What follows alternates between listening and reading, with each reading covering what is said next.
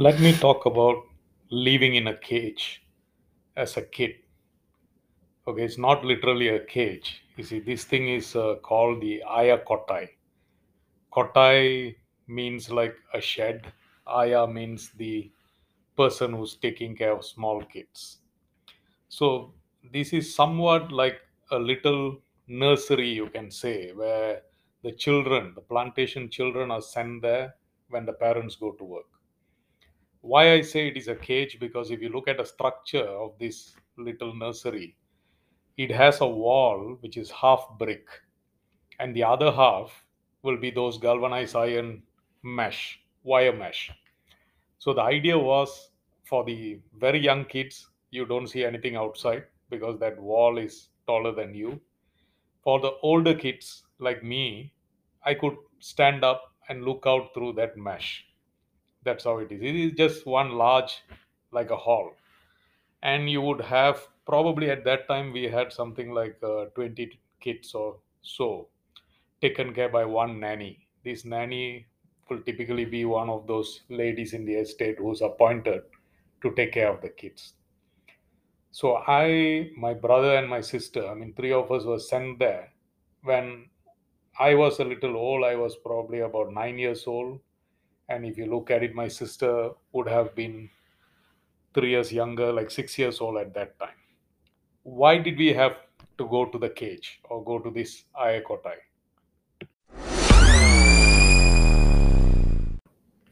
Okay, if you look at the reason behind why did we have to go there, see, initially my grandma used to take care of us at home. See, father and mother are rubber tappers, they go to work, and grandmother is at home taking care of us. One fine day, somehow she got really tired of dealing with us, and she said she's going off to her elder son's house. That's my uncle's house, where all the kids are grown up. So she probably will not have as much of mess to deal with like in our home. So when that happened, it was a sudden disrupt. And my father took a quick knee jerk reaction to stop mom from working, and she stayed home taking care of us.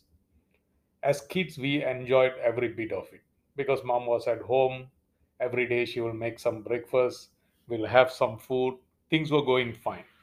But then you see, financially, that is not sustainable. After about a year of this party, we realized that finances were getting really, really bad.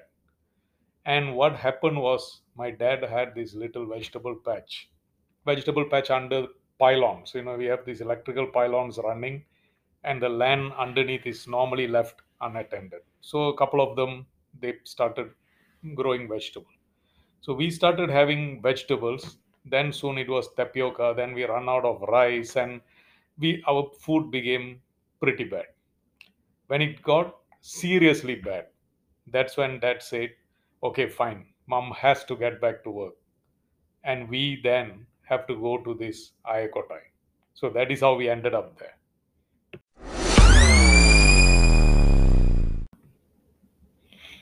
And did it go well with Ayakotai? No, it did not go so well because it was like a new experience for us. Those kids who have been going there all the time, they probably were used to it. We were suddenly disconnected. We were missing home. And the highest impact was to my sister, who started having like stammered speech, after crying a lot and missing home and all that. And mom and dad had to do a lot of bringing her to meet the nanny, chit chat, make friends, and keep her in a friendly environment to slowly get her to recover from that.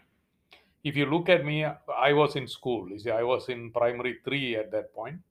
So my ritual was to go there in the morning. Like mom will drop us there at about 5 o'clock in the morning, and I would have a clock given by my dad where he would have said, "Okay, at this time you get home, get ready, and go to school." So I will wait for the time, get home, dress up, and go to school. That was my ritual. By the time I come back from school, parents are back home. My youngest brother, of course, did not have too much of an issue because he was too young to know what that stress is about. He got used to it pretty quick. So we went through that whole episode until each of us started going to school. So looking back, I wouldn't say Ayakotai was a bad idea. It was a great thing that the estate had. So the least was parents could go, earn a living, and bring food to the table. If we didn't have it, no matter how kg or how cage it was, if we didn't have it, it would have been tough.